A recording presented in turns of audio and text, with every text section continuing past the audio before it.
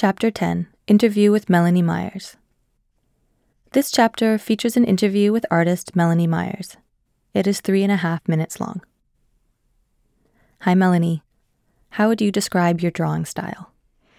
I use colored pencil, often drawing on prepared sheets or prepared structures of papier-mâché relief. The drawings are textured with tight, repetitive marks, dense, quite colorful and figurative. I think I impose strict little rules on myself without fully realizing. I feel like I draw what I see, like anyone else would. But it's funny, like when I work with my assistant in the studio and I have to try to verbally explain to her how to draw the same as I did, that's when I notice the rules and constraints I'm self-imposing.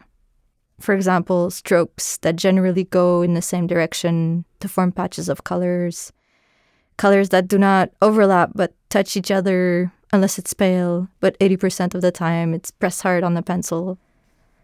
There is negotiation between reproducing reality and letting go, or just following my arm, my wrist, allowing those gestures so that it creates a relationship between me and the landscape I'm looking at. For me, this is where it becomes drawing, when it's a silent conversation between the land and my body, mediated by the act of looking. What is the inspiration or story behind your installation in Drawing on Our History? I explore our built environment a lot, not so much architecture or buildings, but rather the other systems that orient our body in space and frame our relationship to the outside. For example, the installation of art in public spaces. We often perceive them as something beneficial for everyone, but I'm not so sure that it's always relevant or useful to plant a monumental work in our shared landscape. This installation is part of my research on monumental artworks that have taken up a lot of financial, environmental, and human resources.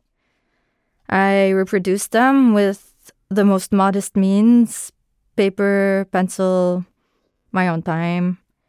And by doing this, I can insert them into another environment, mitigate them, and have them relate to other elements that change the discourse or the properties of the original work.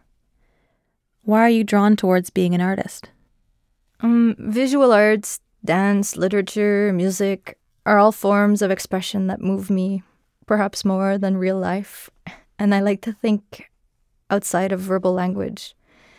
There are tools and codes in visual communication that I understand well, almost intuitively.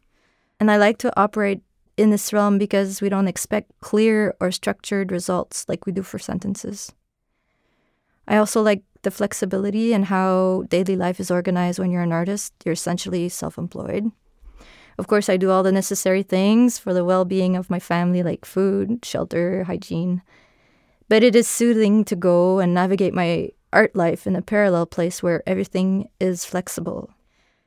On the other hand, this brings a kind of torture because while everything is nuanced and nothing is true, it also means that nothing is clear, nothing is finished, there are no clear check marks.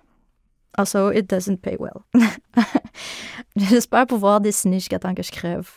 I want to do this forever. It occupies my body and my thoughts with infinite challenges. Go to the next chapter to hear the curatorial label for Myers' work.